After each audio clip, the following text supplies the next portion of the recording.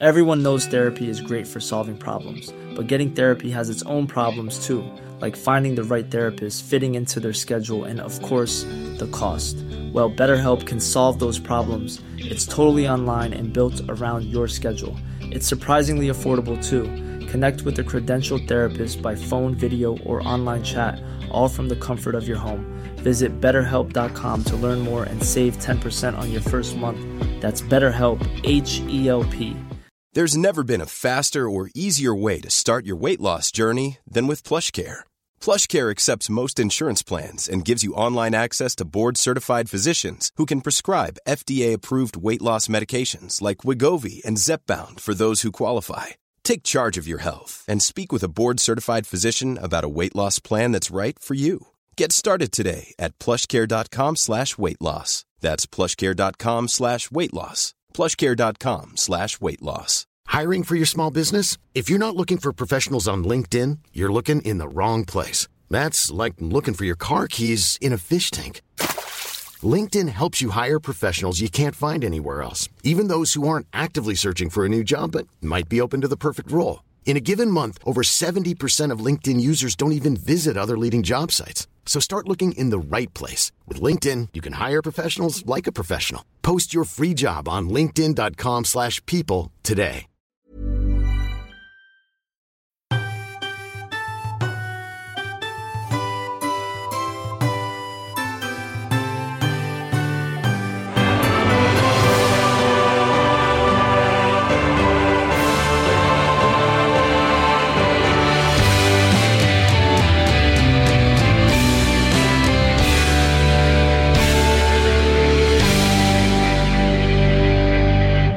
Willie, Harry, Steve, Harry, Dick, John, Harry, 3, 1, 2, 3, Ned's, Richard, 2, Henry's 4, 5, 6, then who, Edward's 4, 5, Dick the Bad, Harry's Twain, and Ned the Lad, Mary, Bessie, James Yvain, Charlie, James again, William and Mary, Anna Gloria, our one and only Queen Anne. And it has to be said, despite being a one and only, Anne isn't one of those queens that many people know very much about. I mean, I think things did change a bit with the release of the film with the wonderful Olivia Colman as Queen Anne, The Favourite, which I think gave people something of a way into Anne and her life. But, I think traditionally she's better known for the architecture and the furniture named after her, like Queen Anne houses or Queen Anne dining chairs. This architecture that reflects what was going on in the world, ideas about art and architecture and what is beautiful and what a beautiful house should look like. Queen Anne houses are very symmetrical. They tend to be brick with stonework around the doors and the windows and the corners of the houses. Very elegant, very kind of cool, not overheated like the Baroque or the Gothic. But look at me already. I've got sidetracked and I'm talking about Queen Anne architecture rather than Queen Anne the person. Although perhaps in some ways the Queen Anne style of architecture does reflect Queen Anne's reign, in that she tried to make things neat, orderly, well-organised and balanced, very English, not making a big fuss about things, not letting things get out of proportion, not letting one wing in government get stronger than the other. So, Queen Anne. She was born in 1665. She died in 1714. She was only 49. The Stuarts all seem to die relatively young. James II lived a bit longer, but 50 seemed to have been a sort of bad age. A lot of people, and it's probably my age, are talking to me about Sniper's Alley, this kind of decade where if you make it through to the end of the decade, you'll probably live to a ripe old age. And depending on the age of the person coming up with the concept, the actual decade of Sniper's Alley changes, whether it's your 50s or your 60s or 55 to 65.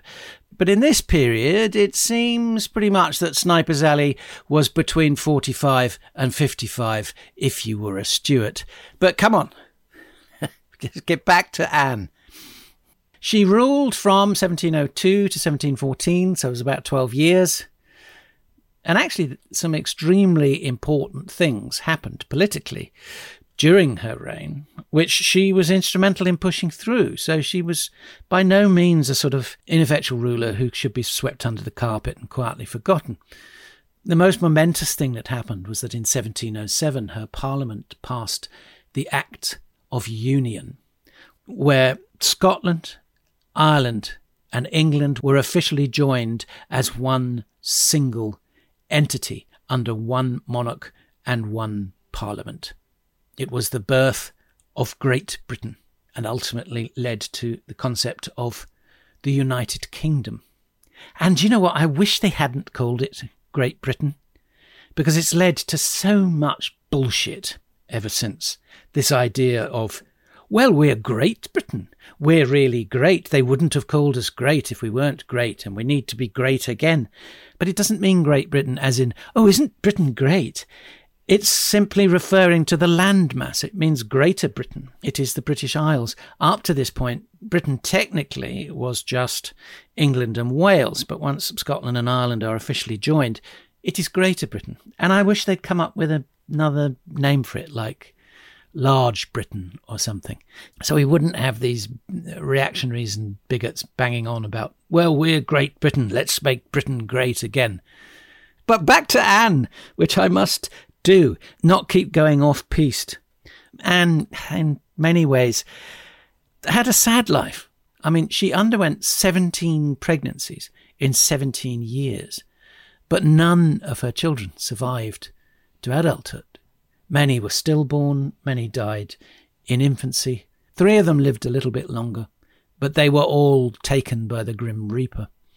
And the one central fact of her life, which is very vivid in the film, The Favourite, is her friendship with Sarah Churchill, the Duchess of Marlborough, as played by Rachel Weisz.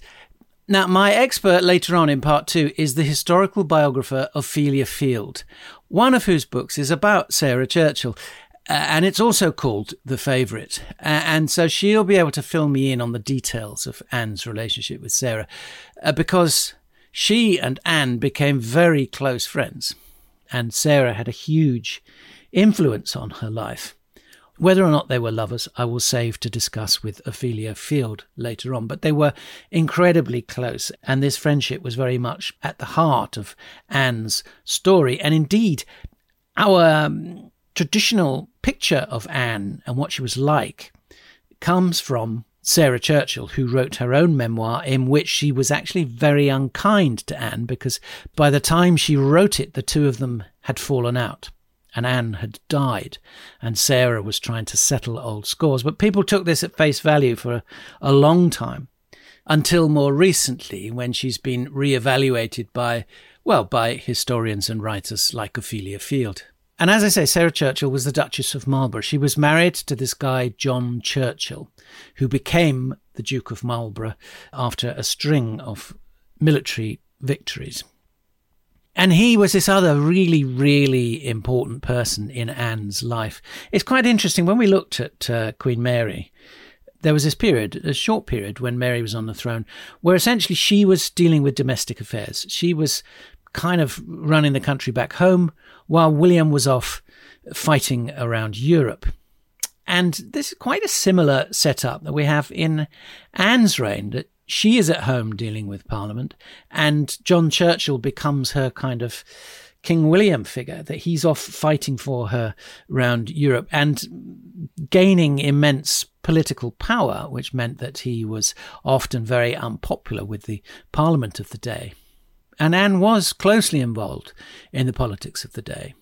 And she was really plugged in to what was going on. She was a major patron of theatre, poetry, music. The composer Handel was the court composer. She was interested in art and architecture and science as well. She knighted Sir Isaac Newton. Now, Newton was an amazing figure. I could devote a whole episode to him, but I don't really have the time and the space to go into him here. So if I get round to doing a parallel series, I will definitely cover Sir Isaac Newton, who was an extraordinary man. His contribution to science was immense, mind-blowing, and it's a shame that for most people his story has been reduced to the incident of the apple falling on his head and him discovering gravity. And the other big thing through Anne's reign, and I touched on it just now, was war.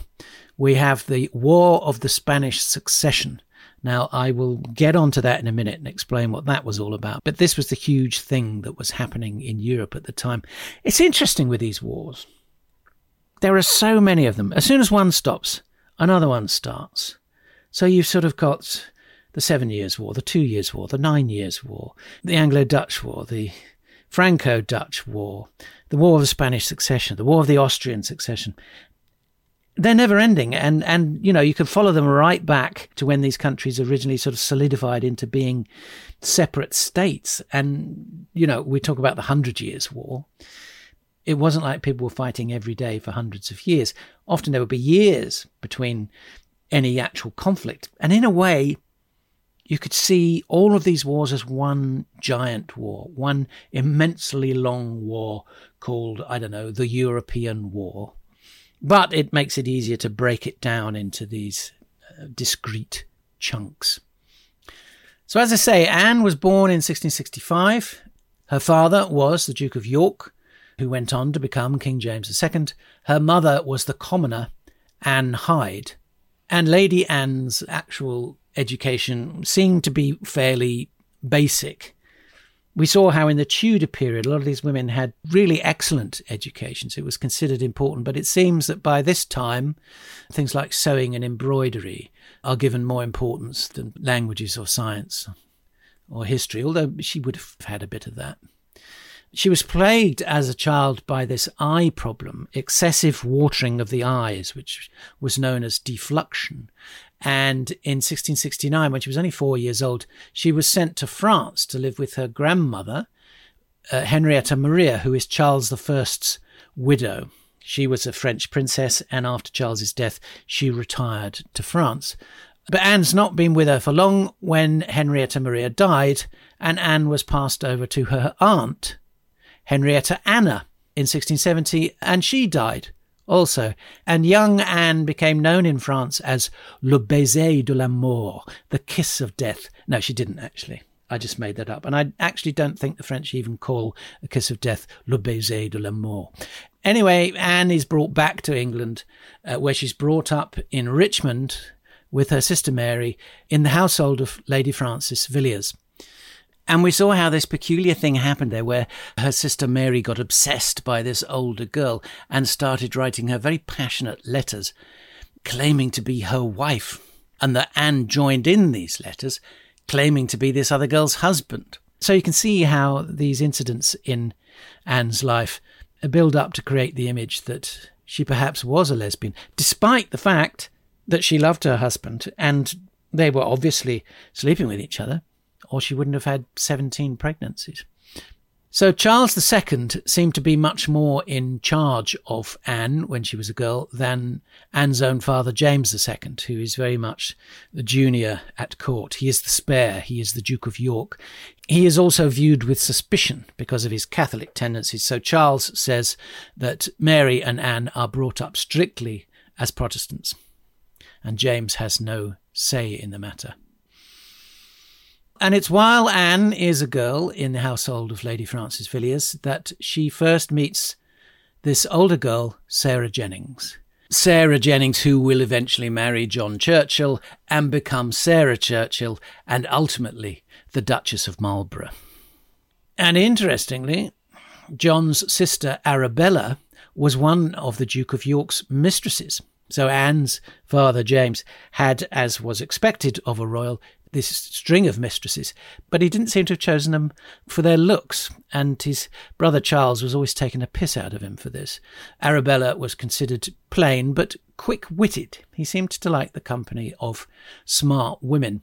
And this image of Arabella persisted until she fell off a horse in public one day and showed her legs, and everybody was amazed. My goodness, she has marvellous legs. Who would have thought it? And she had 4 children by James, who became known as the Fitzjameses, and one of them was an ancestor of Charles Spencer, who's been my guest on a couple of these episodes. I'm on a slight detour, but James was Anne's father, so this is slightly relevant. One of his other mistresses was this woman, Catherine Sedley, who was trying to explain James's obsession with her, said, "It cannot be my beauty, for he must see I have none. And it cannot be my wit, for he has not enough to know I have any." So, yes, James was considered a bit of a thicko. And he carries on being a typically disruptive Duke of York in the royal household, when in 1673 he comes out as a Catholic and in the same year marries Mary of Modena, Anne's mother having died of smallpox. Mary of Modena is only 6 years older than Anne and 3 years older than her big sister Mary. And when James introduced these three girls to each other, he said, "I have brought you a new playfellow." So that all seems rather dodgy. But over the next 10 years, Mary of Modena had 10 children, but all were either stillborn or died in infancy, which left Mary and Anne second and third in line of succession after their father. And it seems that Anne actually got on quite well with Mary of Modena, and James was something of a loving father. In 1677, Anne's big sister Mary married William of Orange. Anne missed the wedding because she was quarantined in her room with smallpox, so there was no wedding celebration for her. It's all a bit like COVID. I know so many people who missed weddings back in the day because they came down with COVID. But luckily, like Anne, none of them actually died. Unlike Anne's guardian, Lady Frances Villiers, who contracted smallpox and died. There was a lot of it around.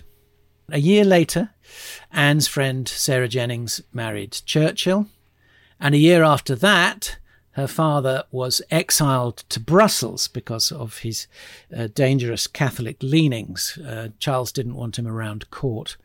And James then moved to Scotland, where Anne visited him. And that was her last time out of the country, out of England, a visit to Scotland.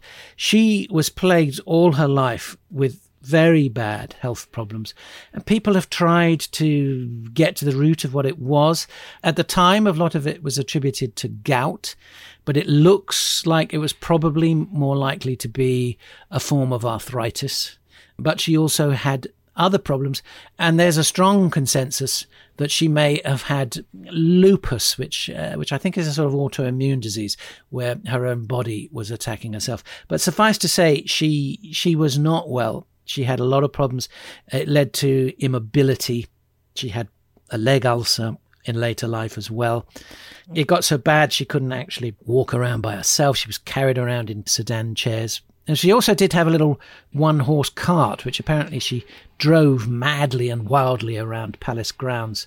But, this lack of mobility led to her becoming obese, and she turned to sort of comfort eating. And so things like foreign travel were pretty much out of the question.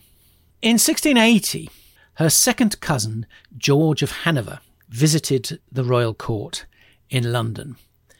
Now, George is a quite distant descendant of Charles I via his eldest daughter. And it seems that at the time, the English were considering trying to perhaps make a pact with the Hanoverians who ruled a small part of Germany. It looks like King Charles might have been weighing up cousin George as a potential husband for Anne. But the Hanoverians, I don't think, were particularly keen on that idea because at the time, James is pretty much in disgrace and has been it's almost an exile in Scotland. He's not really considered an heir to the throne. So when some people claim that George is there to kind of be sounded out and to sound out Anne as a possible wife, it doesn't make a huge amount of sense, but that became the sort of narrative that there was a possible marriage between the two, and apparently they got on quite well. But it didn't come to anything. And there was a bit of scandal. This older courtier called Lord Mulgrave was flirting with her and perhaps trying to get Anne to marry him. He denied the gossip, but he was temporarily dismissed from court. He later married this woman called Catherine, who was the daughter of James's mistress, Catherine Sedley, the one who mocked him for being stupid. So Mulgrave is also a descendant of Charles Spencer. So who is Anne going to marry? James has no say in the matter. Charles is still organising things. Everybody in Europe is looking for the best country to make alliances with. So Mary has already married William. So we have this kind of Anglo-Dutch union. But the daft thing is that Charles is now thinking, oh, the Dutch are a bit too powerful now. We need to do something to counteract that. So he looked to Denmark, which was becoming quite a wealthy and powerful nation at this point. And they are also Protestant. So Charles is thinking, okay, a marriage alliance with Denmark, another Protestant nation, would act as a sort of counterbalance to William's power. And also the French would be amenable to this. And Charles, as we saw in his episode, was always trying to keep the French on side. He always had strong Francophile tendencies. So Anne is married off to this guy, George, Prince of Denmark. He's the younger brother of their king, Christian V. And George is a Lutheran, so no danger of becoming a Catholic. He's 11 years older than Anne. He had trained as a soldier. He's certainly a better prospect physically than William of Orange. He's not exactly a hunk, but he's better looking than William. In fact, almost everybody in Europe was better looking than William. And he was dismissed as a bit of a non-entity. Charles II famously said of him, "I have tried him drunk and I have tried him sober, and there is nothing in him." And George suffered from asthma, from wheezing, and Lord Mulgrave said of him that he was forced to breathe hard in case people mistook him for dead and buried him. So he was dismissed at court as an nonentity, but it seemed to me that he was just a nice bloke and he didn't want to overshadow his wife. He didn't want to do to Anne what William had done to Mary and saying, look, I've just married you because I need the English on my side. You mean nothing to me. George devoted himself to Anne. He was like a sort of Dennis Thatcher figure. Dennis Thatcher had been a very successful businessman, but he was happy to put himself in the shadows of Margaret Thatcher and be supportive of her. Similarly, I suppose you could say Prince Philip and Queen Elizabeth. He accepted his position as a consort, although he had more, shall we say, personality than George. George is so much of an entity that he doesn't even appear in the film of The Favourite. But, you know, with his relationship with Anne, you could say that he was a proto-feminist. And as I say, he stuck by his wife and supported her in Parliament, even when in private he may have disagreed with some of her views. William of Orange certainly didn't respect him, and during his reign never allowed George any particular power or senior positions at court. It seems that he and Mary were suspicious of there being a second power base in court. It's interesting. When I do these episodes and I come to a monarch who I didn't previously know very much about and I look into them, I often warm to them. And that certainly was the case with Queen Mary. I didn't warm to her husband, William, at all. But Mary herself, I felt, was quite a sympathetic character. But it's interesting looking at Anne and her relationship with Mary and seeing Mary from Anne's point of view. I have slightly revised my opinion of Mary because William and Mary ganged up on Anne and George. They didn't want another powerful family at court. But Anne and George were given a royal residence, a set of buildings in the Palace of Whitehall, known as the Cockpit. And it was called that because it was, because it had been a cockpit, a place where people went to watch cocks fighting each other. But it was a nice suite of buildings, and they seemed to be pretty happy there. And Sarah Churchill was appointed one of Anne's ladies of the bedchamber, which is Anne's kind of inner circle. Anne very quickly became pregnant after the marriage. Unfortunately, the baby was one of her first children to be stillborn. But then over the next 2 years, she gave birth to two healthy daughters, Mary and Anne Sophia. In 1685, Anne's uncle, King Charles, died, and her father, James II, took the throne. Anne, who'd been brought up as an Anglican, was very disappointed in James that one of the first things he did was to start giving important positions in the military and the government to Catholics, going against the Test Act that Charles had passed. And James, well, it's not really so much that he was trying to promote Catholicism as that he was trying to promote religious tolerance and saying, look, let's put our differences aside. Does it really matter what type of Christian you identify as? Only a couple of years later, in 1687, Anne had a terrible time. She miscarried again. Her husband, George, caught smallpox, and their two young daughters Mary and Anne died of smallpox. So this must have been absolutely devastating for Anne. Luckily, George survived, but this led to this pattern of disappointment and heartbreak with all her pregnancies and her children. To make matters worse, Mary of Modena became pregnant for the first time since James had come to the throne. And James's daughters, Mary and Anne, exchanged letters. They were suspicious that the Queen was faking this pregnancy. And Princess Mary claimed that there may be foul play. And these suspicions, these conspiracies, led to this massive conspiracy when Mary of Modena eventually gave birth to a son, James, that it wasn't actually her child. There was a commoner's child that had been sneaked into her bedchambers inside a bed-warming pan. Anne wasn't there for the birth. She had had another miscarriage and she was recuperating in Bath. But it's the birth of this child, a male heir, a Catholic heir to the throne, that sparks the so-called Glorious Revolution, where members of Parliament plot with William of Orange to bring an army over and dethrone James. And Anne and Mary both turn against their father, largely because they are strict Protestants, but also because this new son, little James, if he is allowed to join the line of succession, would take precedence to them. Both of their claims to the throne would be knocked right down the ladder. So William comes over, and one of the crucial things that happens is that John Churchill switches sides. He had been a supporter of James II. He is a very influential military man. He's leading a large part of James's army. But his wife, Sarah, is a very good friend of Anne. And I think John Churchill also saw which way the wind was blowing, and that he would be better off siding with William of Orange than with James II. But anyway, Anne and Sarah Churchill and John Churchill basically plot together and say, look, we're going to support William against James, and Anne and Sarah have to do this sort of moonlight flit from London so that they're not caught up in things, just in case it all went wrong and James stayed in control. But James was heartbroken when he found out about Anne's desertion. He cried out, "God help me, even my children have forsaken me." But Anne seemed to display no emotions at all, no great concern for her father and what she'd done. Mary, for the rest of her life, was sort of racked by guilt over this. Anne, not so.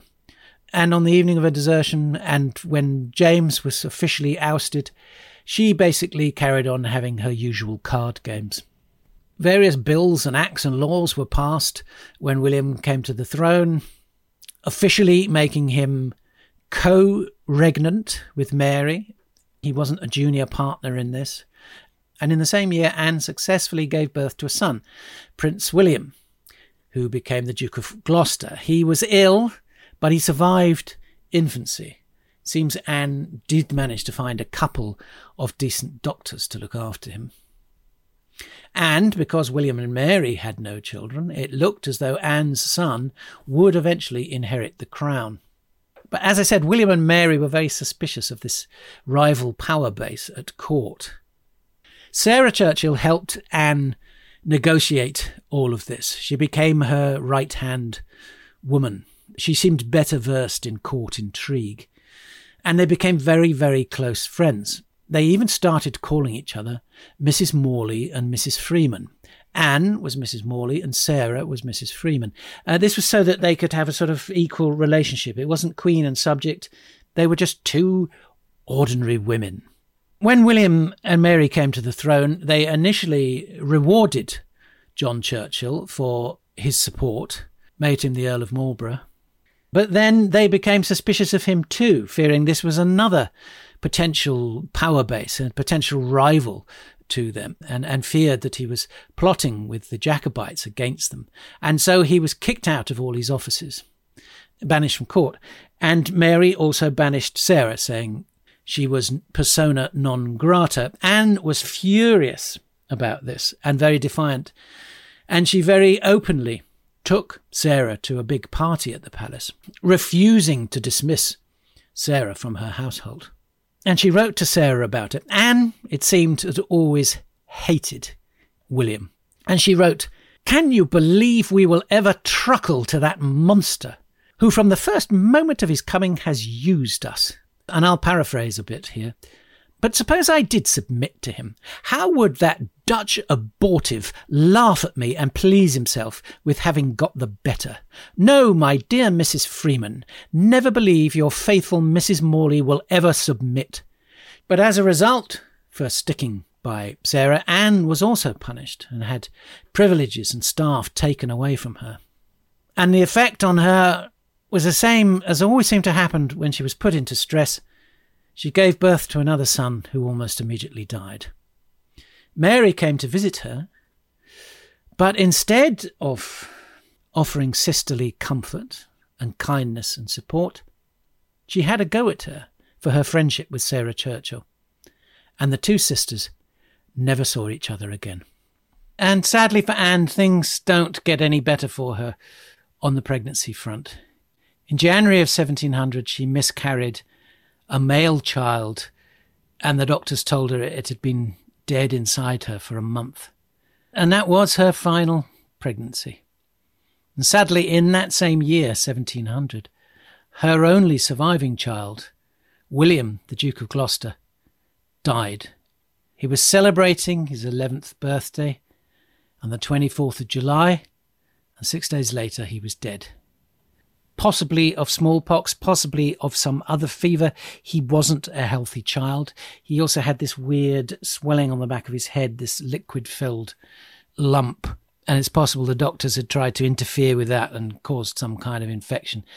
But anyway, he dies on the 30th of July, and Anne never really recovered. And as I said, she never again became pregnant. The next year, in 1701, Parliament passes this thing called the Act of Settlement, which is an attempt to clarify how the line of succession actually works. And it states that if neither Anne or William, by any future marriage, produce any heirs, the crown of England and Ireland will go to this woman, Sophia, Electress of Hanover, and her Protestant descendants. Now, the government has had to work through a list of, I think it's over 50 members of the Stuart family who have a greater claim to the throne than Sophia, Electress of Hanover. But they're all Catholics. Catholics from the various branches of the Stuart family coming down from King Charles I. And crucially, Sophia is a Protestant. This is setting in law that no Catholic can come to the throne. And it's like pretty desperate measures. You've got this weird little offshoot of the family who have this tiny bit of land in Germany called Hanover. And Sophia, who rules there, is told, yeah, if nothing changes, you're going to be next in line to the English throne. Sophia tries to make arrangements to come and visit England and stay at the court and perhaps be all ready to be installed. But William and then Anne afterwards make a big effort to keep her out of the way. They don't want yet another power base at the royal court. In that same year, Anne's father, the ex-King James II, becomes the ex-King James II and dies. His widow, the former queen, Mary of Modena, got in touch with Anne, who had, it seems that Anne had sort of promised her that she would try to restore James's line to the throne. James and Mary of Modena had had this son, also called James. And Anne, it seemed, had said, oh, yes, I'll make sure that if I don't have any boys, James will be on the throne. But this act of settlement completely negates that. And Anne says, I'm sorry, my hands are tied. There's nothing I can do about it. And then the next year, in 1702, King William dies. And he is not greatly mourned. Anne, however, is a very popular choice for queen. People seemed to be overjoyed when she came to the throne. And she made a big show in her coronation speech of saying that she is very much an English queen, English through and through, not some bloody Dutchman. And she said the line, I know my own heart to be entirely English. And she had this thing that a lot of monarchs have, but they genuinely sort of feel that they are the mother or the father of the country, and that they are looking after the country and everyone in the country loves them. I guess they start to believe their own press. And she puts her husband George in charge of the Navy, and John Churchill is given overall charge of the army, and Churchill's wife, Anne's best friend, Sarah Churchill, gets a load of promotions and new titles. She is made Groom of the Stool, Mistress of the Robes, and Keeper of the Privy Purse, which are probably the three highest and most important positions in the royal household. Anne's health doesn't get any better, and she has to be carried to her coronation in 1702 in a sedan chair, unable to walk. So John Churchill is becoming more and more important, particularly when in 1702 England joins in the War of the Spanish Succession. This is a huge war over who is going to take the throne of Spain. The inbred Habsburg Spanish royal line is dying out. The feeble-minded Charles II is on his way out, and he is childless. There's no direct heir to take over. Charles nominates Philippe of Anjou, a Frenchman who is a grandson of Louis XIV of France. This is not a popular choice with the rulers in the rest of Europe because it would unite France and Spain into one massive power base. But there is another claimant to the throne, Archduke Charles of Austria, and so he's not Spanish either. And this leads to war over who's going to take the throne. The Austrians, the Holy Roman Empire, whatever you want to call them, the English and the Dutch gang up on one side. This is the Grand Alliance. And on the other side, we have France and Spain. And this war basically engulfs the whole of Europe and spills over into the Americas, where all these competing entities have colonies, and ends up dragging on for years. It's extremely costly, violent and destructive, with some huge and very bloody battles. In the end, looking ahead, it's the French who get their man on the throne. Philip of Anjou becomes the new King Philip of Spain. But by that point, France and Spain are exhausted, broke. The war has cost them a fortune, and they're not the powerhouses they once were. At the Treaty of Utrecht, they are forced to agree not to unite the two countries. The Dutch haven't fared well either. They're beginning to lose their power and significance in Europe. But it does go quite well for the English, who are now this modern business, banking and trading nation. And it goes particularly well for John Churchill, who proves himself to be a brilliant and audacious general. But we'll come on to all this properly in a minute. So while all this is going on, Anne is having to deal with being queen. She's having to deal with Parliament firsthand for the first time. And when she came to the throne, the parliamentarians were rubbing their hands thinking, great, we've got a weak and unwell woman on the throne. She'll basically do whatever we tell her to.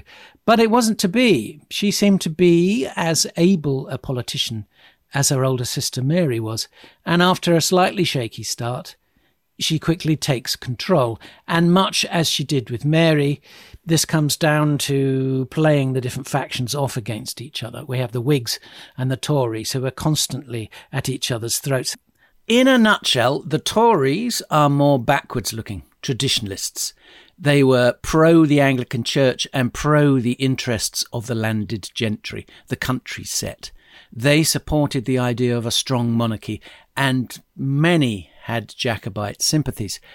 And they're certainly not as doggedly anti-Catholic as the Whigs, who are more Republican and favour commercial interests and would like Parliament to have complete control. But essentially, as always seems to be the way with politicians, both sides pushed for whatever policies would benefit their own personal gain and help their friends. And Anne seemed to be very good at dealing with them. She tried to keep the status quo. She tried not to come down fully on one side, which would upset the other side, which would cause them to work against her. She did lean towards the Tories, and her friend Sarah Churchill kept trying to force her towards the Whigs. And the Whigs were greater supporters of John Churchill. They were greater supporters of the war. The Tories didn't really want to be involved in this war. And Anne became increasingly disaffected with Sarah Churchill, increasingly felt that Sarah Churchill was trying to push her around, boss her around, take control. While Sarah is claiming that most Tories are secret Jacobites, while Anne tried to remain a moderate. But on one occasion, in 1704, she did remove many high Tories from office when they refused to support the war, and on a later occasion, in 1710, she did the same to the Whigs when she lost patience with them. So a lot of this was to do with funding the war. At the start of it, she was very supportive of John Churchill and put pressure on Parliament to fund it properly. But the longer it dragged on, the more she lost heart. Churchill's greatest success came in 1704 when he had this amazing victory at the Battle of Blenheim. He had been put in charge of an Anglo-Dutch army, and whilst the Dutch troops were reluctant to leave Holland and thought of themselves as a defensive force, Churchill used them as an attacking force. In only 5 weeks, he marched his army 300 miles southeast to engage the French. And he would march between kind of 3 o'clock and 6 o'clock in the morning, pushing them on as fast as he could so that nobody was aware of what he was doing. And when they came to ultimately engage the French army, the French were completely unprepared. This was the first of several military victories for Churchill, and he became famous for these kind of lightning attacks, for the fast manoeuvrability of his troops. And they were very well-trained troops, which made a big difference. English soldiers had been a bit of a laughingstock in Europe for a while, but Churchill changed all that. The troops were properly trained and equipped, and they were well supported with their own supply lines. Unlike the French, who raided the surrounding countryside and foraged, Churchill properly supplied his troops, brought his own rations with him, and planned ahead. At one stage on that initial forced march, when he was moving this huge army, sort of in the early hours of the morning, before the sun was properly up, to keep things as secret as possible, he arranged for cobblers in Heidelberg to make replacement boots for almost his entire army, and they were ready and waiting for him when he arrived. The victory in Blenheim changed public opinion and kept England in the war.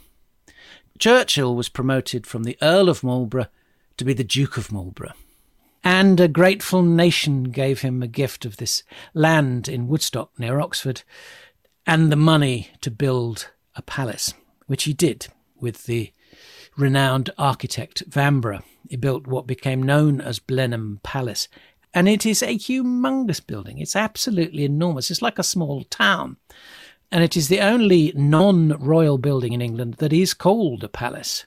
You can go and visit it today. It's an extraordinary place, and it was the birthplace of Winston Churchill, who was part of the same family 200 years later. And if Churchill hadn't had an older brother, or if his older brother had died, he would have ended up as the Duke of Marlborough and probably wouldn't have entered politics at all. So Marlborough's position was greatly enhanced, but Anne and Sarah were falling out more and more. Sarah kept saying this was simply because she was the only person in the household who dared to tell Anne the truth. But Anne, as I say, just felt that Sarah was interfering too much. And it's around about this time that Anne starts making friends with Sarah's first cousin, Abigail Hill. And she replaces Sarah as Anne's favourite. She is the favourite that the Olivia Colman film is about, as played by Emma Stone. And she, as in the film, becomes more and more influential and gets closer and closer to the heart of Anne's court. And Sarah is increasingly forced out. And rumours start going around that the relationship between Anne and Abigail is, shall we say, a little bit scandalous. And it seems that Sarah Churchill herself is one of the main propagators of these rumours. She directly accuses the Queen of lesbian tendencies, which of course didn't endear her to Anne. The beginning of the end seems to be when the two of them have this massive row outside St. Paul's Cathedral in front of everyone. Anne is not well. She's exhausted from nursing her husband, Prince George, who is very ill. They've had a long coach ride Sarah wanted Anne to wear these heavy clothes and heavy jewellery, and Anne declined. And they're having this argument outside the doors of St. Paul's, and Sarah snaps at the Queen, "Be quiet!" And that's pretty much the end of it. Anne is not having this.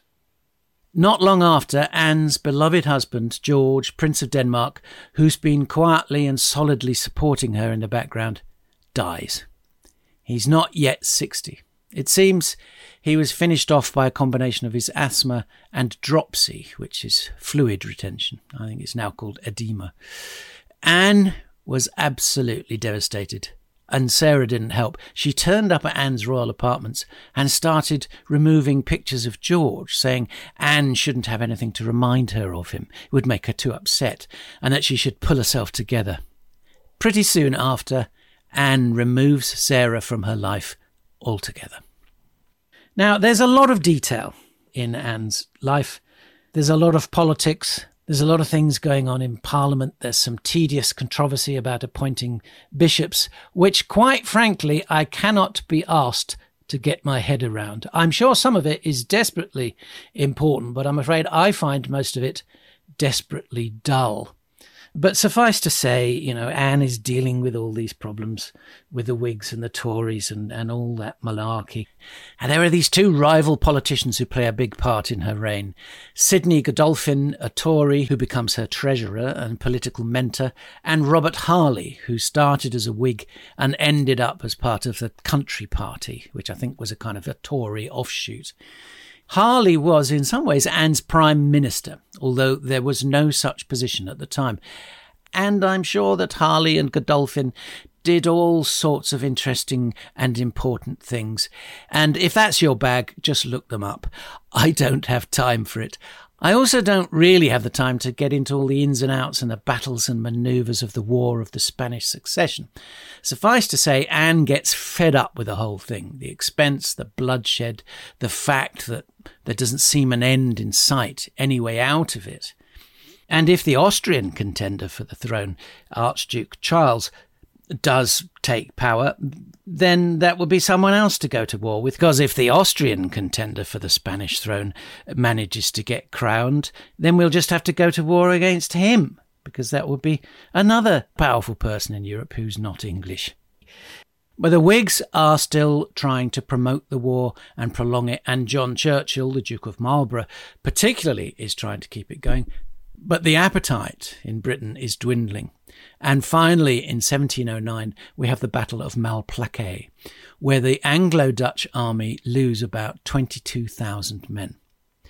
Now the Grand Alliance is thinking this is too much. It's not worth it. Anne and the British Parliament and the British people turn against Marlborough. They want no more of it. And this leads ultimately to a ceasefire, and both sides sit down to negotiate a peace treaty. The Treaty of Utrecht. The treaty is not desperately favourable to the English. It's a bit of a compromise all round. But some things are settled. As I said before, France and Spain agree not to be united into a single entity. They will also accept the Act of Succession in Britain and not press for James II's son, bedpan baby James, to be King of England. And they grant some land rights to the British, including giving us Gibraltar in the far southern tip of Spain, which is still a British territory. The other concession the British get is that they can sell an agreed number of slaves to the Spanish annually in South America. At this point, the Spanish have a complete monopoly on trade with South America, which is extremely valuable, and the British have been trying to elbow their way in for some time. This concession is a first small step, and a slave trade was a ghastly, horrible, horrible business, and I really want to do a separate episode following its history, so look out for that. But as I say, the Treaty of Utrecht is not a glorious success for the British. But as far as Anne was concerned, it was peace at last. And she could get on with trying to... she was quite a modern queen. She could see that what was important was stability, that business was going to be able to run well, that trade was going to be able to run well. she didn't really want these massive wars. She didn't want disruption to that. As I said before, the conception of Anne that most people have stuck to until relatively recently was that she was a weak queen and not a good ruler, but most of that came from Sarah Churchill's memoirs. But although England was now at peace, Anne was not. She was growing increasingly ill, and she had such a horror of death that she couldn't bring herself to sign her will. She died intestate, which meant that her estate was absorbed by the crown. At least she had agreed to who was going to take over. Sophia, Electress of Hanover. Sophia, who had waited all her life for this chance and had kind of lobbied for it, unfortunately died before she could come to the throne, and her son George came to the throne as George I, as we will see in the next episode. And Anne suffered a series of strokes, and on top of all her other health problems, her poor beleaguered body gave up. And she died at the age of 49. So that's Anne then. We will let her go, release her poor tortured body from its earthly torment. She was laid to rest in Westminster Abbey in the Stuart Vault, where... Oh no. Wait a minute. Stop.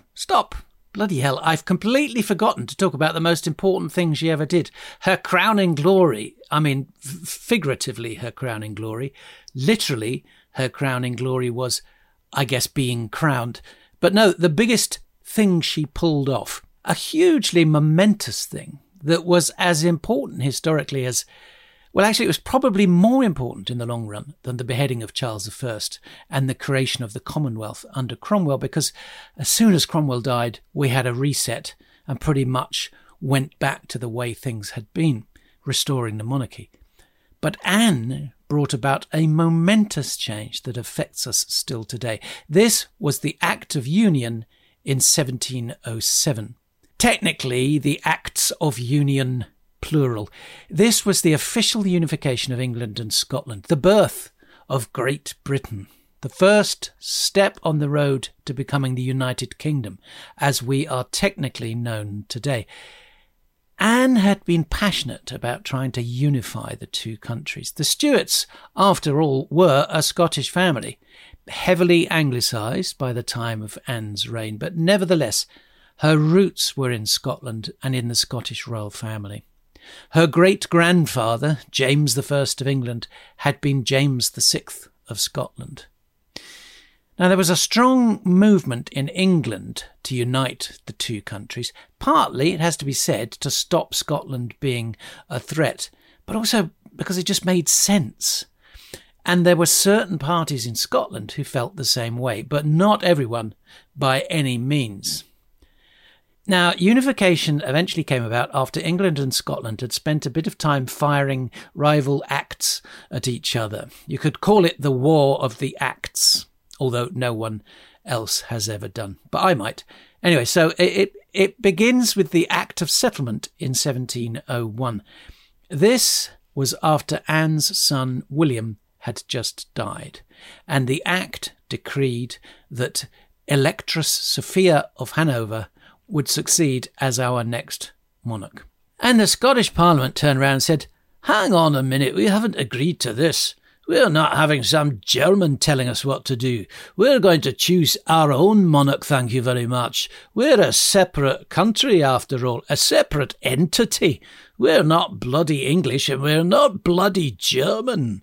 We're going to find our own Protestant successor descended from a Scottish king. And we're going to withdraw our troops from Marlborough's army in the War of the Spanish Succession, unless you agree to all this. So what do you say to that?" And massive apologies to any Scottish listeners for my terrible Scottish accent.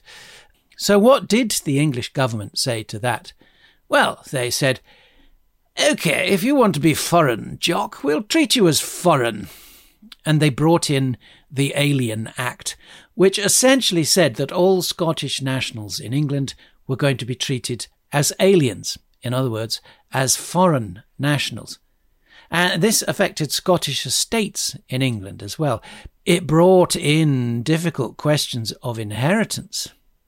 But there was more than that. There was also a trade embargo, which meant no more free trade between England and Scotland, combined with an embargo on the import of Scottish goods. Now, about half of Scotland's trade was with England, so this was a pretty serious threat. And there were echoes of Britain's relationship with the EU here and the debacle of Brexit.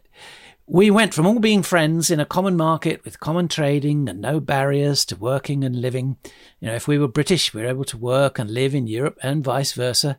There were no barriers against people from the EU living and working in England. It made absolute sense. Europe is on our doorstep. It's 20 miles from Dover to Calais. Well, more than that, we're part of Europe. Although some people try and pretend we're not. So to suddenly cut ourselves off was economically nonsensical and, frankly, ruinous. Now, the Scots didn't choose for the English to impose the Alien Act, but suddenly they're foreigners and aren't able to enjoy free trade with their closest trading partner. In fact, Scottish trade with England is completely blocked. And the British also blocked the export of arms, horses, ammunition, cannons, whatever, to Scotland, to make it much harder for the Scots to put together an army and invade England in retaliation. And there was money involved. The English also started bribing influential Scottish ministers to agree to a union, lining their pockets. And there were many Scotsmen, it has to be said many wealthy urban Scotsmen, who wanted this union. It offered the opportunity for Scottish parliamentarians to become part of the English establishment, to be part of the English Parliament, which was much more powerful and influential and wealthy than the Scottish one. It offered them the chance to be at the heart of this newly blossoming British Empire, which was starting to explode with wealth from trade, from business, from banking. And so, with a combination of bribery, economic blackmail and coercion, the Act of Union was forced through in 2 stages. The Union with Scotland Act was passed in 1706, where the English Parliament agreed to union with Scotland, and then the Union with England Act was passed in 1707 in Edinburgh, where the Scottish Parliament agreed to union with England. And so it was that England and Scotland became one entity, with one parliament in London, a state of affairs that persisted for 300 years until the Scottish independence movement insisted that Scotland had its own separate parliament again. But Scotland is still part of the United Kingdom at the moment, along with England, Wales and Northern Ireland. At the time of the Acts of Union, the whole of Ireland was under British rule, and in the words of the treaty, we were all united into one kingdom by the name of Great Britain.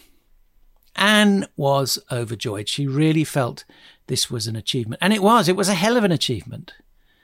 There were still many Scots who hated the idea and felt that Scotland had been betrayed and diminished.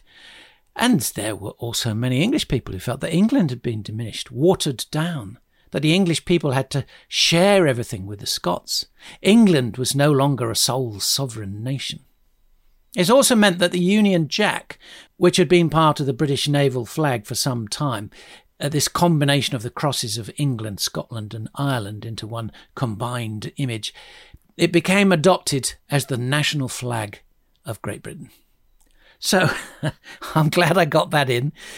So where was I? Yes, Anne was put in a tomb in the Stuart Vault at Westminster Abbey, which seems to be the only vault they have in the Abbey. And the Stuart Vault, it's not a particularly large space. You can't even visit it. But that's where all the Stuart monarchs are, in a hole under the floor. So join me after the break when I look at Anne's life in more detail with Ophelia Field. One size fits all seems like a good idea for clothes until you try them on. Same goes for healthcare. That's why United Healthcare offers flexible, budget-friendly coverage for medical, vision, dental, and more. Learn more at uh1.com. Everyone knows therapy is great for solving problems, but getting therapy has its own problems too, like finding the right therapist, fitting into their schedule, and of course, the cost. Well, BetterHelp can solve those problems. It's totally online and built around your schedule. It's surprisingly affordable too. Connect with a credentialed therapist by phone, video, or online chat, all from the comfort of your home. Visit BetterHelp.com to learn more and save 10% on your first month. That's BetterHelp, H-E-L-P.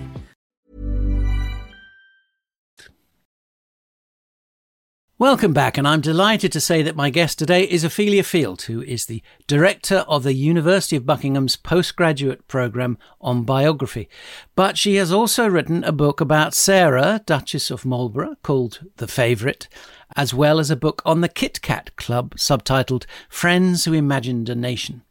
And I want to talk about both those books in a minute, Ophelia, but before that, can you tell us a bit about your course at the University of Buckingham? It's a postgrad course, so that's people doing MAs and PhDs?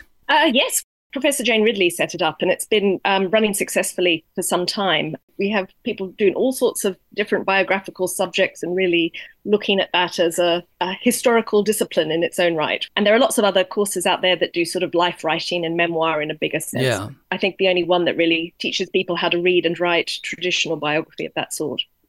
And so would you describe yourself as more of a biographer than a historian? Certainly. My academic background was more in English literature than history. And when I came to write about Sarah Churchill, I had no more expertise in the period than, the average educated person. So I sort of had to teach myself the context alongside my subject, basically. And I guess on your course at the University of Buckingham, you're passing on the skills that you had to learn yourself. Yeah, well, I'm teaching people how important it is to learn the context of the time of the person they're writing about. So where did you start with Sarah? Did you go right back to original sources? I think I would have been lost if I'd gone straight to the archives. I tell my students I started actually with secondary sources and understood the sort of history that had been written of the times first, and only then went back and tried to do my own primary research in the archives, which in the case of Sarah Churchill, she has this absolutely vast amount of material that she left behind about her life and her opinions of everybody in the times, and it was a absolutely mammoth undertaking. And so was she your starting point, or were you interested in the era and came to her? No, I was interested in her and from her the era, so it was that way round. But luckily, as I say, she did have this kind of extremely broad opinion about everything going on and involvement in so many different areas. I guess she was in a pretty unique position. I mean, through her husband, the Duke of Marlborough, she must have been very plugged into what was going on in the war and in the rest of Europe. And through Anne, she was at the heart of the royal court and plugged into what was going on there. Yeah, I mean, she was above all this extraordinary intermediary, and she was sort of fighting the war on the domestic front for him in terms of maintaining political support for the war while he was fighting it on the battlefield. So they were an extraordinary partnership, as I say, in a way that all our ideas about marriages not being also friendships and things in that period. She was supporting him in ways that went far beyond just being a wife and mother and so on. Yeah, I mean, he seemed to have wildly switched between being everybody's favourite man at court and everybody hating him and trying to get rid of him. Yes. And Sarah saw that coming. So she spent a lot of years trying to save him from being ejected and then covering up the likelihood of his fall and defending him even after he died until her own death, really fighting his corner. So she stayed loyal to him. Yeah, absolutely. Did he have political ambitions? Well, one of the concerns that people had about him was that he was interested in ruling himself. He kept being offered he got offered the Principality of Mindelheim, and then he also at one point was offered to rule the Spanish Netherlands. So that gave people back in England the sense that, okay, this guy may have these ambitions. And there was a question at the time that Anne died about whether he sort of was bringing an invasion force to defend the Hanoverian succession, or was he bringing it for his own ends. So there were these kind of questions around him, but basically, no, I don't think he really was. He wanted security and power, but he wanted those to serve. He was happier in the saddle Exactly.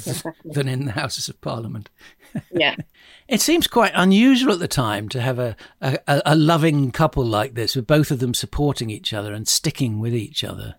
Their marriage wasn't without its ups and downs. I mean, he did have infidelities, and there were times when he used Sarah. Her personality is always contrasted, this hysterical woman versus more reasonable men around her. But actually, there were plenty of instances where he sort of used her more fiery and more frank ways of expressing things to say things that he couldn't say. He was very happy for her to communicate his views to the Queen in ways that he couldn't do himself.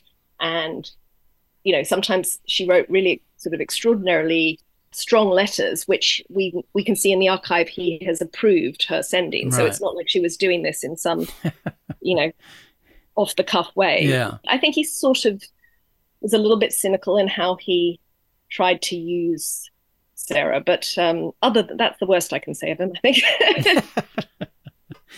Anne sometimes being characterised as being a bit weak, but she seems to me to have been pretty tough, particularly when she had so much to contend with, her endless miscarriages, her ill health. But she seemed to create this powerful female court. Nobody tried to influence government through Anne's husband or her male contacts in the same way that they tried to influence it through her female friends. And that does tell you something. There was a understanding of the women having a kind of intimacy and influence that was slightly different. And would I be fair in saying that when Anne came to the throne, the men in Parliament thought, OK, she'll be a bit of a pushover, we can do whatever we want, but she proved them wrong? I think the assumption that people made when Anne came to the throne was more that the Marlboroughs would rule her, that she would be under the control of Sarah and John. And actually, there was plenty of reasons for Sarah and John themselves to think that they had plenty of evidence from her behaviour towards them and letters to them, that Sarah's friendship with Anne that dated back right to their childhood would then grant her actual influence over policy. But that didn't happen. She seemed to quite quickly get close to her politicians and work with them. And that really wrong-footed the Marlboroughs, basically. They were as surprised as anyone else. But then they had to cover up the fact that they weren't really influencing anything for a while. Or at least Sarah wasn't really influencing anything. She suddenly became just this sort of servant of the household, talking to Anne about her, glove orders and petticoats and things. But she had to pretend she had some influence over high policy. So you're saying that this idea that Sarah was sort of dictating things was a fabrication of Sarah's, and that she didn't have as much influence in court as she liked to make out? Because of the mores of the time, Sarah didn't want to be seen as a woman influencing policy, but nor was she contradicting the general impression that might be the case.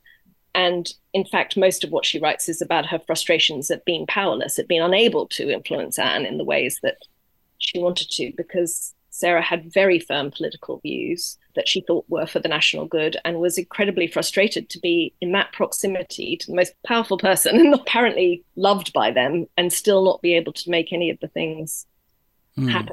So the Marlboroughs seem to have made a bad mistake and underestimated Anne. That becomes clear as the years go on, in that because they had known Anne from when she was very young, they had an image of her that was as she was as a girl, that they never really let go of. They didn't really understand that her character could change, and that through the process of becoming a queen and the experience of that authority, that she might in fact gain in ability and confidence and form a different personality than the one they had always attributed to her.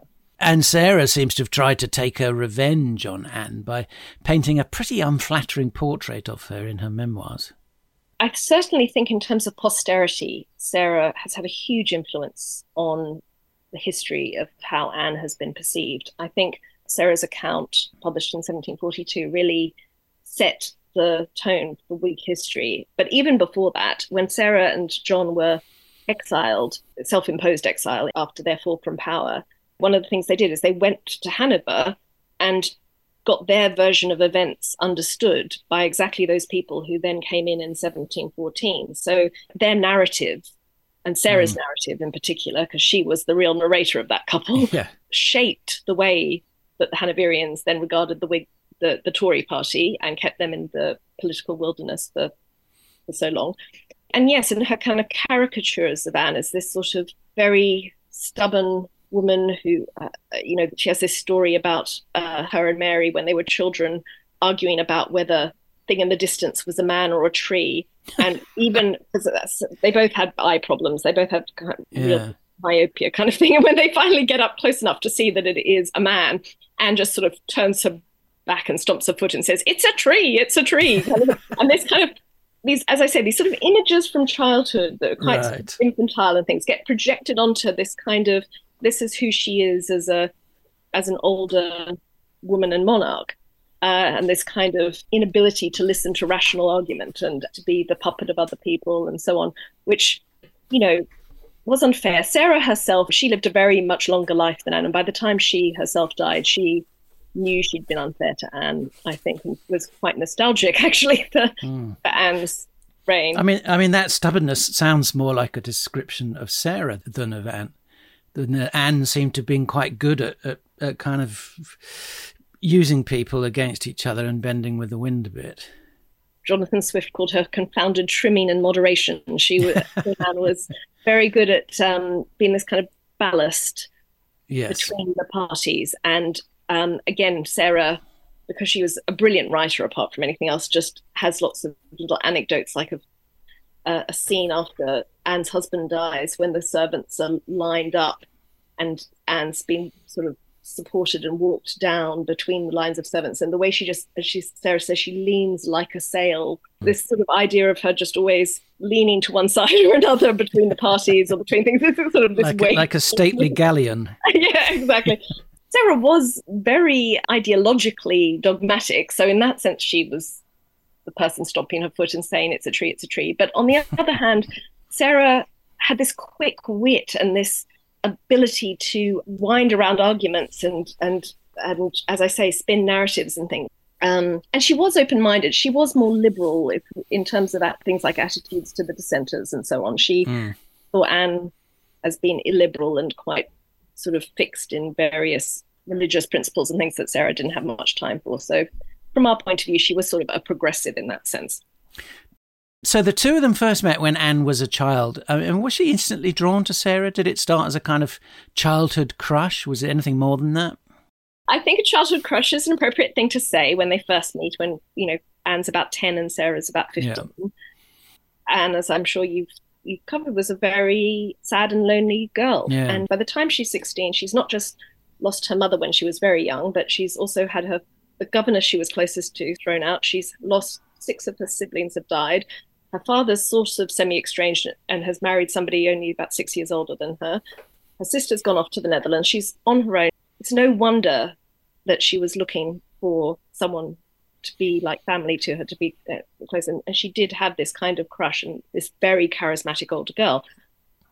But as they actually then become friends and the relationship moves on, I think it was just love is what we have to say. There was a love there on Anne's side, which even through her marriage, which, she had a happy marriage and so on, her relationship with Sarah was really the most important relationship in her life for a very long time. But there's no real evidence that this was in any way a physical relationship. Of course, we'll never know what else went on when they were younger. I mean, Anne was in very poor health even from quite a young age. So there's all that side of it too. But I think Anne's emotional attachment to Sarah shouldn't be understated.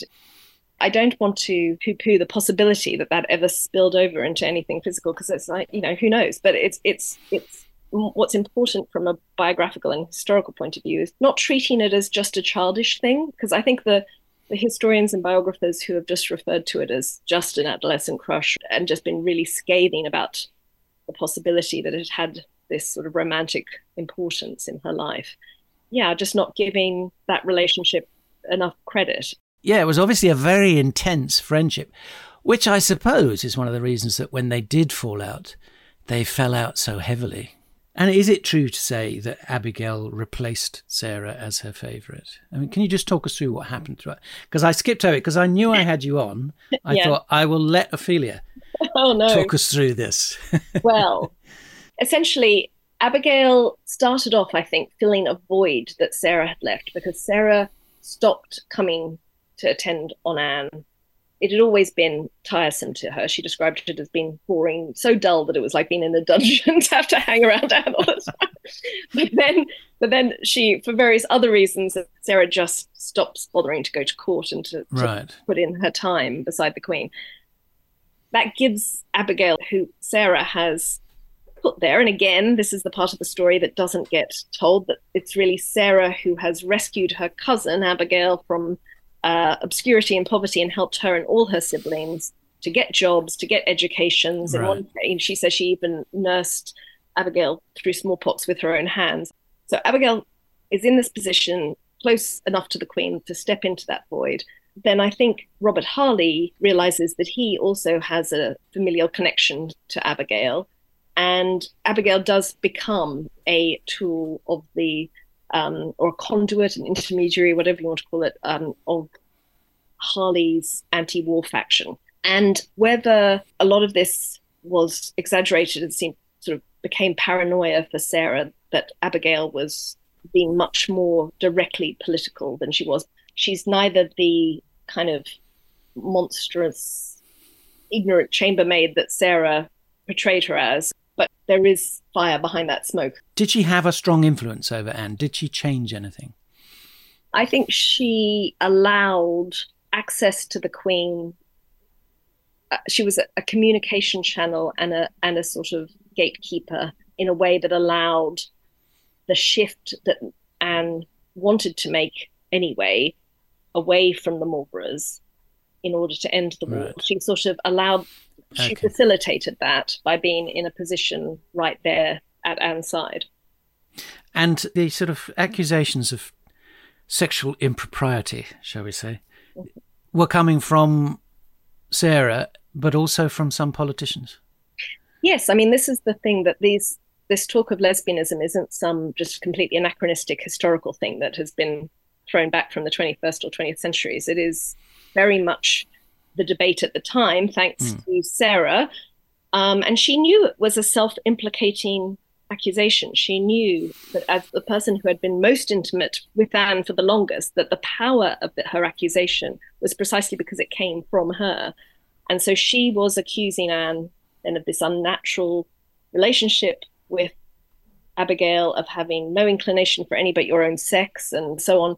And she did it in various ways. She collaborated with Arthur Mannering, one of a Whig MP, to write various pieces of satire and so on, that then she then took or sent to Anne and said, look at what everyone's saying about you. Yes.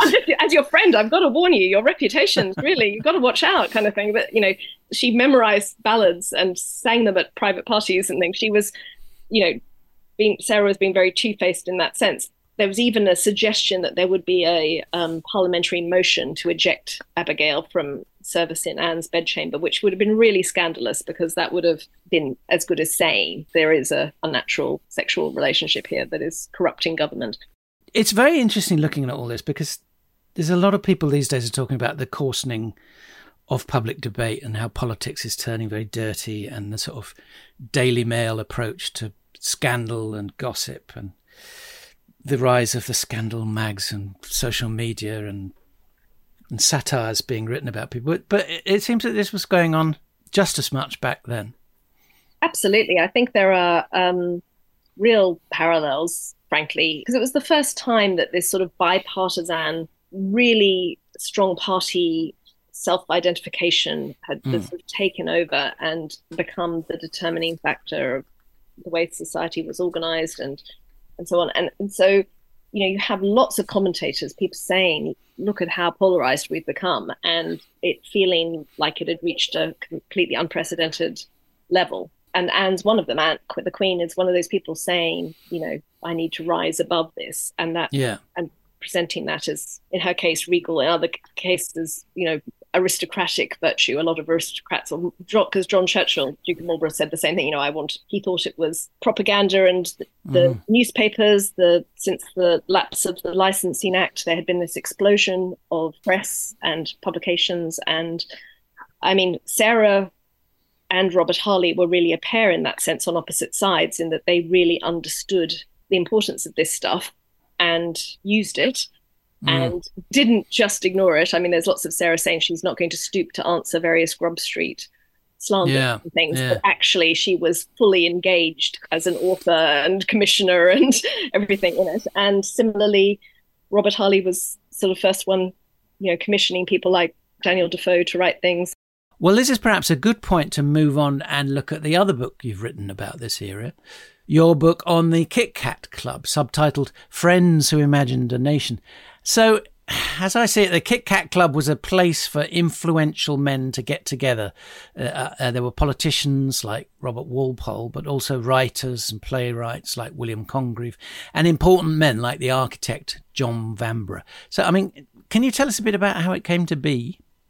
Well, the Kit Kat Club, it started off as a sort of publisher's dinner. Back in the 1690s, began as a publisher called Jacob Tonson, who would basically get together young authors, and in exchange for sort of first rights to publish what they wrote, he would feed them on Kit Kat meat pies. So it started as a more literary thing, and then it developed. The sort of cultural kudos of it began to attract and involve Lord Somers, who was one of the very early founding members, was a major political figure. So they began to then feed into it political members, and it became a much more Whig junto supporting club that ran through Anne's reign and really defended that sort of Whig position. Why was it called the Kit Kat Club? So the pies were cooked originally by a Mr. Christopher Cat or Catling, whose pies were therefore named after him as Kit Kats. So the first Kit Kats were pies. Yes. And I mean, was this the first of this sort of? I suppose it was a gentleman's club. Mm-hmm. It was. I mean, there had been clubs that were seen more as sort of seditious and things in very before then. There were also things like Dryden's Circle at his coffee house and so on. But this was the first club that started to sort of formalized, open about its existence, and had a membership and a certain number of members and various rituals at its meetings and things. It started to found all those things that then became gentlemen's clubs. And, towards the end of its time, it also found a clubhouse and, it started to really institutionalize itself. And then through Addison and Steele, who were members and wrote a lot about clubs in their journals, it becomes the sort of true source for the proliferation of clubs that then takes over British society. So, I mean, did the Tories try and set up their own rival club at the time? There were definitely Tory political rival clubs as well, but the Tory literary one, I think, has had much greater fame because the writings of Pope and Swift has been more popular than the writings of the literary Kit Kats, like Addison and Steele, at least in the longer term. And then the political clubs, well, they didn't have quite the solidarity and level of membership that the Kit Kat Club. The Kit Kat Club was more cohesive than most of them and lasted a lot longer. And I think it had advantages that the Tory clubs didn't quite have. It had a good snappy name for a start. It did, and it did combine different elements. It wasn't just a political club, it was just a literary club. It had all these different aspects to it, and something about putting it all together was quite effective. And was it able to exert influence? Well, because it had so many members of the Whig junto in it, it's difficult to disentangle what's its influence versus just Whig junto influence, by which I mean the sort of 5 or 6 most sort of powerful people in the Whig party. But I think it's more that the Kit Kat Club was a useful place to talk, to have conversations before a government cabinet was really a thing. Its meetings on a Thursday evening were a place to have conversations and build consensus around things in a way that there wasn't really any other venue to do that. So what's the meaning of the subtitle, Friends Who Imagined a Nation? The meaning is that they have their fingers in a lot of pies, in the sense that a lot of cultural pies, in the sense that they quite systematically take an interest in trying to raise the level of British culture to be appropriate to match the rising position of Britain in the world. As Marlborough starts to win these battles and the foundations of a much more powerful country are being established, they are very conscious. I'm originally Australian, and they had a bit of what in Australia we used to call cultural cringe.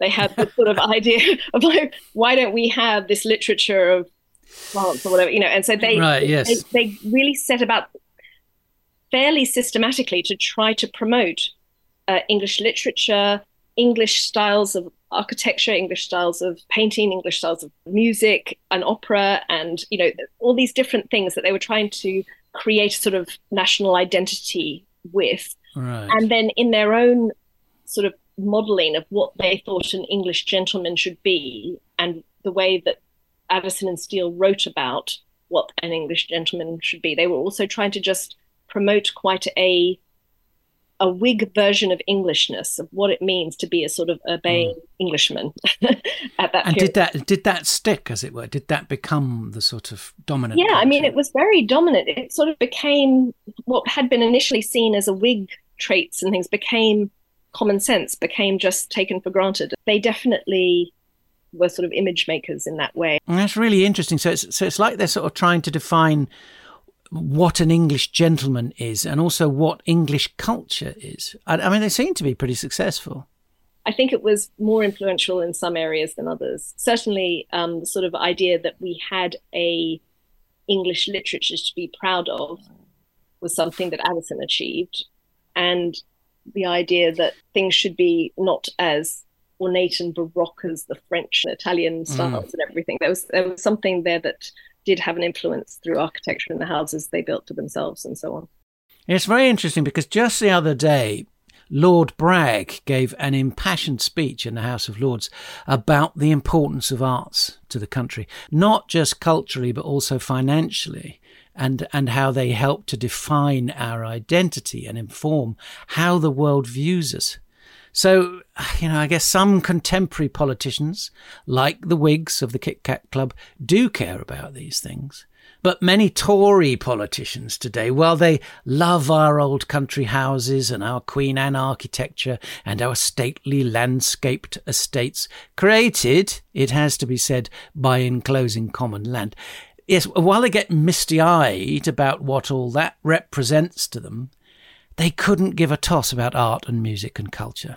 So hats off to the Kit Kat Club and its enlightened members, and hats off to my guest on this episode, Ophelia Field. I mean, there's so much more we could have talked about Ophelia, but as this is already a rather long episode, we'll leave it there. But thank you so much for joining me. It's been a pleasure. Thank you. And just to remind my listeners, if you do want to go away and find out more for yourselves, you should dig out Ophelia's books, The Favourite and The Kit Kat Club.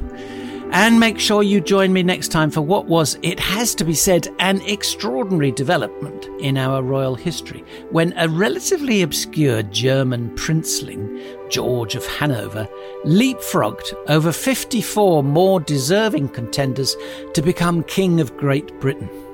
See you then. Follow the podcast now to make sure you don't miss a single episode.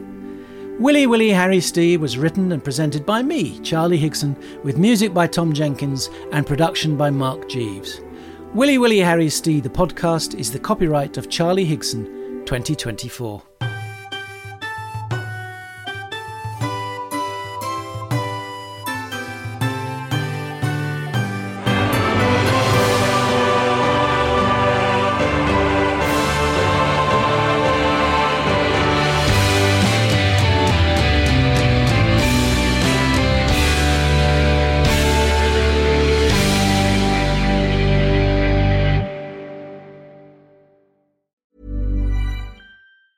Hey, it's Danny Pellegrino from Everything Iconic.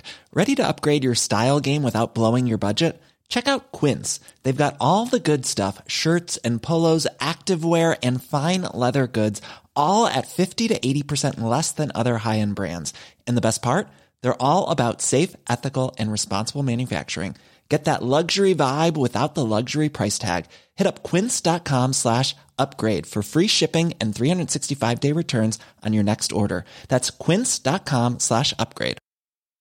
Hi, I'm Daniel, founder of Pretty Litter. Cats and cat owners deserve better than any old-fashioned litter. That's why I teamed up with scientists and veterinarians to create Pretty Litter. Its innovative crystal formula has superior odor control and weighs up to 80% less than clay litter. Pretty Litter even monitors health by changing colors to help detect early signs of potential illness. It's the world's smartest kitty litter. Go to prettylitter.com and use code ACAST for 20% off your first order and a free cat toy. Terms and conditions apply. See site for details. Even when we're on a budget, we still deserve nice things. Quince is a place to scoop up stunning high-end goods for 50 to 80% less than similar brands. They have buttery soft cashmere sweaters starting at $50, luxurious Italian leather bags, and so much more. Plus, Quince only works with factories that use safe, ethical, and responsible manufacturing. Get the high-end goods you'll love without the high price tag with Quince. Go to quince.com/style for free shipping and 365-day returns.